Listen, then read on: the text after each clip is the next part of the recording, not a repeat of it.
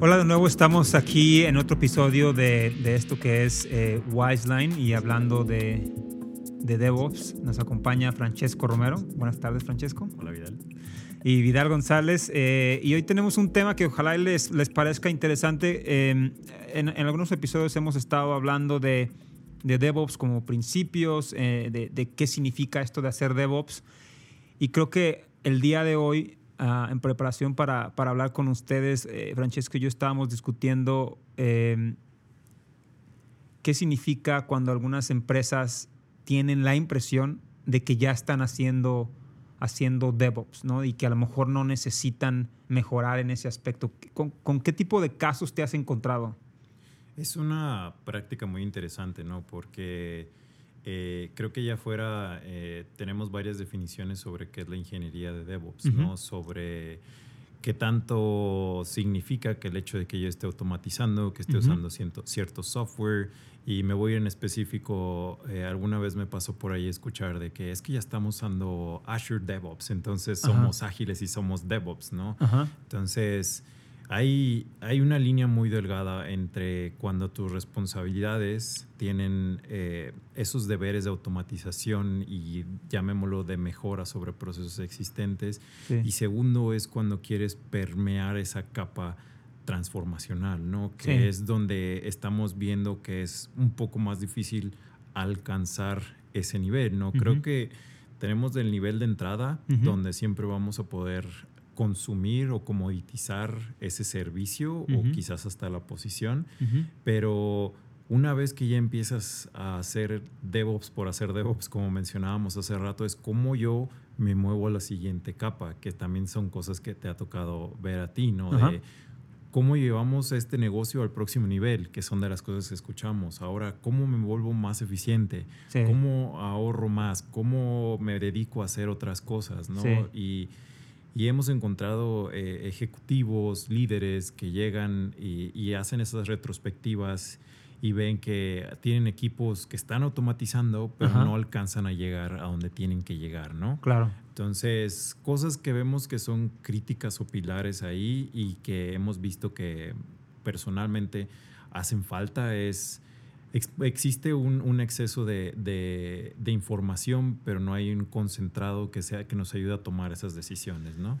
¿Crees que hay entonces un riesgo? Por ejemplo, me pongo a pensar en lo que estás describiendo y quizá en lo que estábamos hablando en preparación de esta grabación, que si hay un líder que está desconectado de la ejecución y simplemente una persona en su jerarquía de liderazgo, vamos llamándole así, le dice, pues es que ya estamos haciendo DevOps porque ya estamos aplicando cierta tecnología y por cierto tenemos un equipo que se llama DevOps.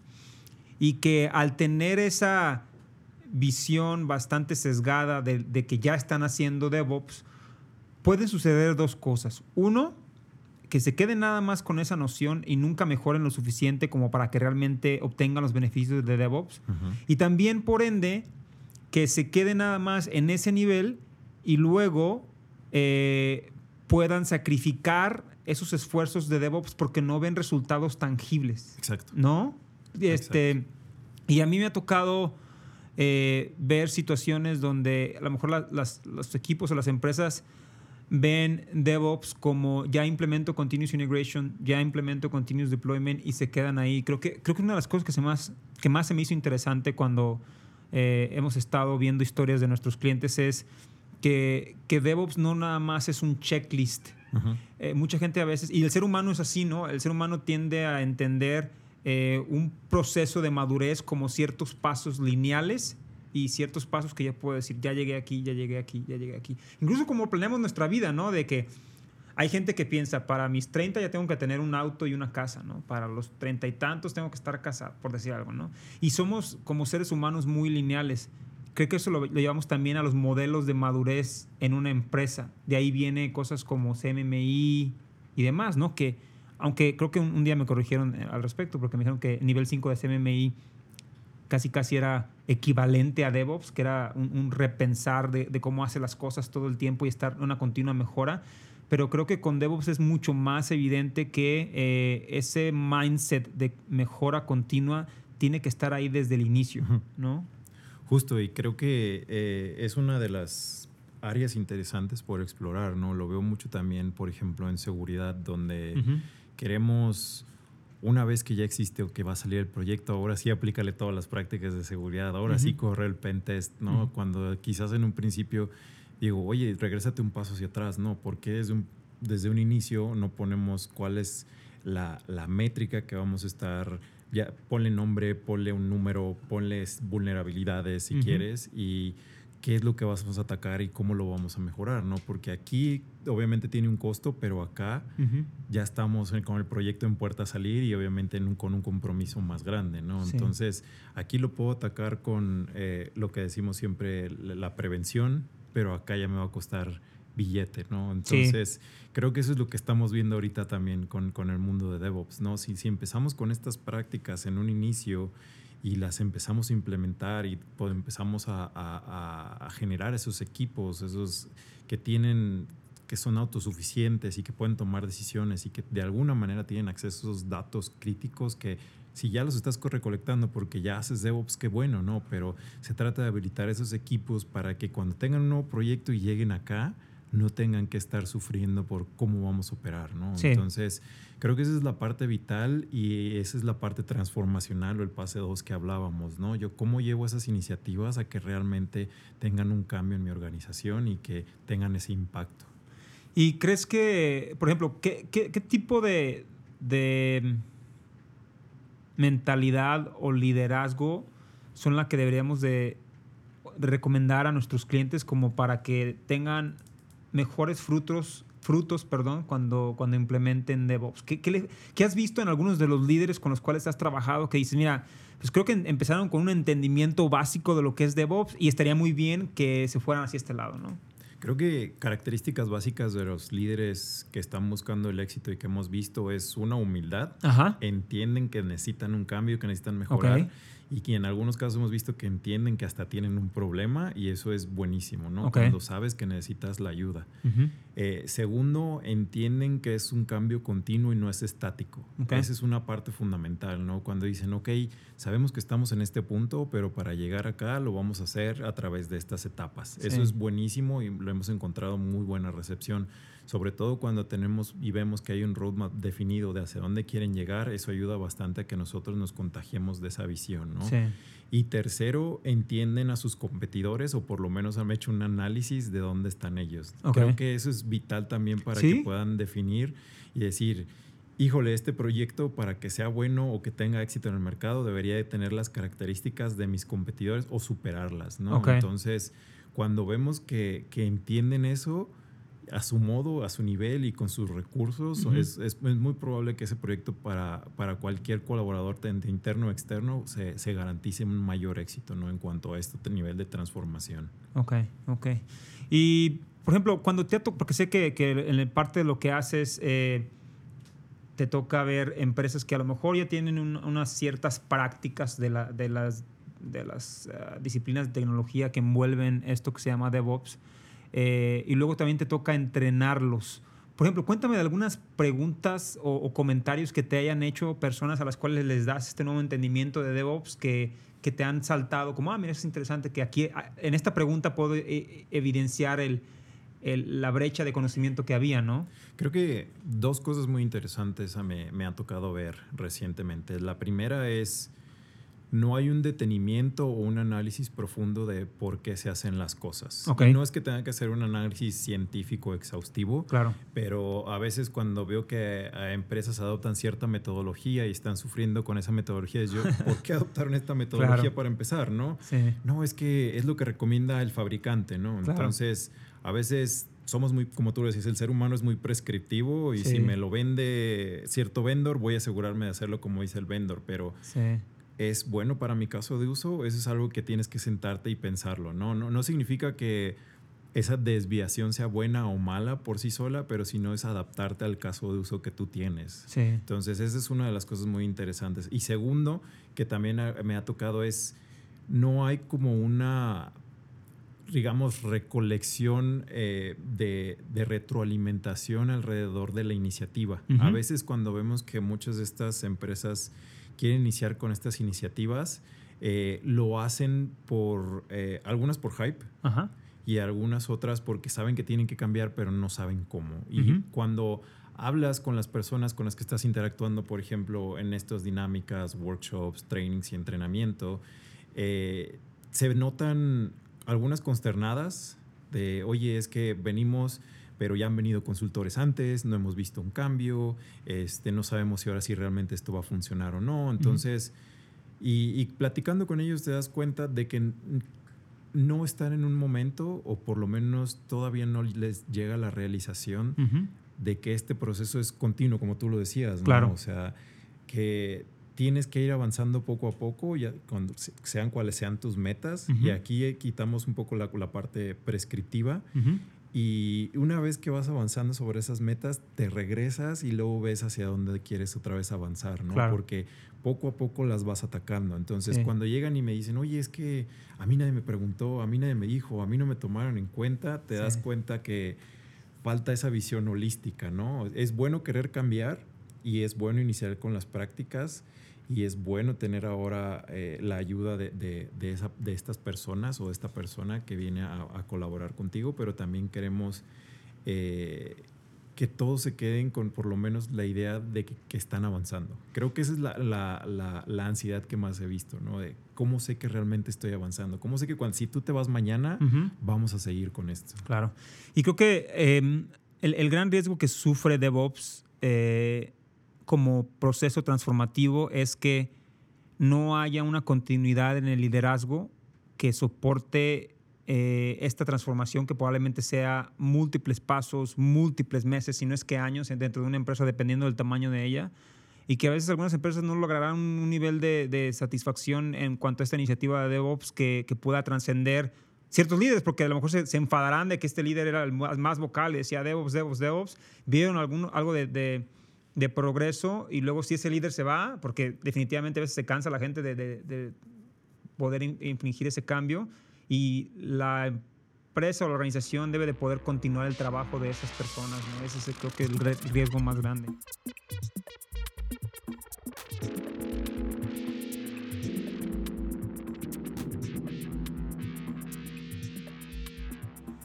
Estaba hablando con un líder de una empresa bastante grande, y esta persona estaba debatiendo por qué estábamos usando Vue.js. Uh-huh. Y luego esta persona me dice, oye, ¿por qué eligieron Vue.js comparado con cualquier otro framework de frontend? Primero que nada yo dije, es una buena pregunta. Y luego dije, lo más importante entender aquí, señor que tengo enfrente de mí, que no mencionaré quién sea, es muchas veces elegimos tecnología en base a la comunidad que está detrás de esa tecnología, pero sobre todo mucha de la tecnología tiene que ver con la eficiencia de los desarrolladores. O sea, elegimos tecnología, frameworks y demás de manera que puedan hacer mi trabajo más fácil. Uh-huh. Y creo que eso es un buen factor a optimizar, porque también me ha tocado ver situaciones donde otras empresas en otras situaciones tienden a elegir, es que hay que hacer Go porque es el lenguaje de programación más rápido. Y yo digo, pero eso tiene una gran curva de aprendizaje para los desarrolladores. Dependiendo del problema a resolver, puede ser que esa lección o ese trade-off que estás haciendo sea bueno o sea malo. Volviendo al tema de Vue.js. Lo que me responde este líder, y es donde quiero tu reacción y que comentemos al respecto, es: déjame ir a checar con mi analista de Gartner. Wow. Porque me dice, en Gartner nunca me han mencionado que Vue.js es el nuevo hot framework. Lo primero que yo pensé es, chale. O sea, uh-huh, ¿por qué una toma de decisiones de tecnología tendría que ver con un analista como Gartner? Ojo, lo que hace Gartner es increíblemente bueno, ¿no? Ellos han marcado a través de datos la pauta de qué tipo de tecnologías viven este hype de las tecnologías, y luego pasan como el valle de la desesperación donde muchas tecnologías se pierden, ¿no? Y luego empiezan a ganar mainstream traction y demás, ¿no? Y tienen este tipo de gráficos, hacen un montón de research de mercado y demás. Lo cual me hace respetar increíblemente a Gartner. Lo que no me hace respetar y que me causa un gran problema es ¿por qué un líder de tecnología respondería de esa manera? ¿Cierto? O sea, cierto o no, es un momento, lo voy a llamar un momento de recorcho, debemos de nombrarlo de mejor manera, porque ahí evidencias el gran gap cultural que tiene esa empresa a la hora de tomar decisiones. ¿Tú qué opinas? Bueno, tengo 2 puntos de vista al respecto. Sí. Uno está directamente relacionado y el otro no tanto. Ajá. El primero, hay un libro, Hacemos DevOps, buenísimo, donde incluso ponen una métrica estadística, ¿no? Donde demuestran que hay un incremento de productividad cuando dejas que los developers escojan sus propias herramientas. Claro. No recuerdo si manejan un 30 o un 80%, no tengo el número aquí, pero estoy seguro que es arriba del 30%. Entonces, una de las cosas que se practica o decimos nosotros mucho dentro del mundo de DevOps es esos equipos autosuficientes. Claro. ¿No? Entiendo, me ha tocado estar en equipos en ingeniería donde todo el mundo cuestiona las decisiones. Claro, cuando estás con tus peers de ingeniería, ¿y por qué utilizaste esta librería? ¿Y por qué tomaste esta decisión? ¿Y por qué aquello? Y a veces me ha tocado platicar con líderes técnicos y me dicen, es que es muy difícil llegar a un consenso cuando tienes un montón de personas que tienen diferentes backgrounds, ¿no? Como tú lo decías, de repente tenemos gente que hace Java, que hace PHP, que vienen de un mundo de JavaScript y donde convergen todos, ¿no? Entonces, particularmente he usado el framework de que tú mencionas, he usado otros también, incluso llamemos que tienen mayor adopción. Sí, por así decirlo. Y tienes que entender, supongamos que yo fuera el líder técnico de ese equipo, ¿no? Es dónde nos encontramos de una manera que sea más rápida y que seamos más productivos. Exacto. Quizás no tengo el día de mañana toda la capacidad de enseñarte Angular o de enseñarte React, ¿no? Pero sí quiere decir, no estoy diciendo que Vue sea un framework mal diseñado o de low barrier entry, pero sí lo que quiero decir es de que la productividad cuando tienes un framework que se encuentra con una capacidad de adopción que se facilita, cuando tú lees la documentación y dices, creo que esto hace mucho sentido, no tengo que entender un montón de cosas si yo vengo de un mundo de PHP, por así decirlo, y estoy leyendo JavaScript que por alguna razón no lo he tocado, digo, esto hace sentido, ¿no? Sí. Entonces, cuando puede ser que en otros frameworks que se van a unos conceptos, llamémoslo más avanzados, de repente va a ser que te cueste más trabajo, ¿no? Sí. Entonces creo que es todo un ecosistema y es una parte complicada y a veces, como tú dices, nos dejamos llevar por los números, ¿no? Sí. Lo segundo es de que el hype tampoco es una garantía. Sí. Entonces, algo que me llamó mucho la atención, estaba en este año que fui a la Next. Entró a una de las conferencias de Etsy y Etsy era yo no sabía que era la ingeniería de Etsy, ¿no? Claro. De esa conferencia en particular. Yo entré porque era de Cloud Migrations to GCP. Y sale Etsy y yo, caray, ¿Etsy no está en la nube? Y llegan donde dicen, no estamos en la nube. Y tú dices, ¿cómo es posible que una de las compañías que es punta de lanza en DevOps apenas está migrando a la nube, ¿no? Entonces eso te deja pensando de que son unas personas increíblemente productivas independientemente de la plataforma que usen. Eso es a lo que quiero llegar. Y sabes que es una plataforma que empezó en PHP, utilizando distros de Linux, que ahorita todo el mundo se quedaría, ¿what? ¿Cómo que usaban eso? ¿No? Y creo que, ¿por qué? O sea, las mismas decisiones que Facebook se decidió a seguir apostando por tecnologías como PHP, ¿no? Y ellos dicen, es la productividad lo que estamos buscando, ¿no? Claro. Obviamente el stack de Facebook ya evolucionó a un monstruo, el stack de Etsy ya evolucionó a ser un monstruo, ¿no? Y obviamente son políglotas, ¿no? Claro. Entonces, creo que aquí la lección aprendida es, como tú dices, un lenguaje siendo bien utilizado, una herramienta siendo bien utilizada te va a dar el mayor rendimiento y la mayor productividad que pueda haber, ¿no? Y sobre todo vamos llamándole un antipatrón de esa expresión de este líder. Yo sé que ese líder no escribe código todos los días. Me parece un gran error de un líder que trate de tomar una decisión él mismo sobre un stack de tecnología, no siendo la persona más cercana al problema. También una de las cuestiones que ha hecho famosas a DevOps, no nada más como cambio tecnológico, sino paradigma de culturales, empujar las decisiones a los edges, a las orillas de la organización. ¿Por qué está un directivo de alto nivel de una empresa que probablemente, evidentemente por su respuesta a mi respuesta, su reacción a mi respuesta, no entiende muy bien la tecnología, cuestionando la tecnología? Y eso se me hace un tema muy recurrente que creo que si nos escuchan o nos ven líderes de tecnología, es mi primer consejo que les daría. Si no entienden la tecnología muy bien, háganse conocedores de la tecnología, más nunca para decirle a los ingenieros qué tienen que hacer. Exacto. Háganlo para entender por qué los ingenieros tomaron esas decisiones y luego a conectar esas decisiones al negocio, pero nunca para ser prescriptivos y decir exactamente cómo hacer las cosas, porque creo que es un gran antipatrón. Y con eso, si esta sección logró ser puesta en este episodio, ya les contaremos si hacemos más de estas secciones, porque creo que me parece interesante. La verdad es que nos encontramos con muchas situaciones donde a lo mejor nos toca hacer el facepalm, y no lo hacemos por decir, es que nosotros sabemos más que ellos ni demás, sino sí vemos algunos patrones que nos llegan mucho y decimos, esto no está bien, y creo que estaría padre que de vez en cuando empecemos a mencionarlos para que cuando estemos hablando de este desconecte en lo que es el entendimiento de DevOps, podamos apuntar a anécdotas bastante claras de cómo sucede y a lo mejor la gente se pueda identificar, ¿no? Sí, claro. Francesco, muchísimas gracias. Gracias. Gracias a todos.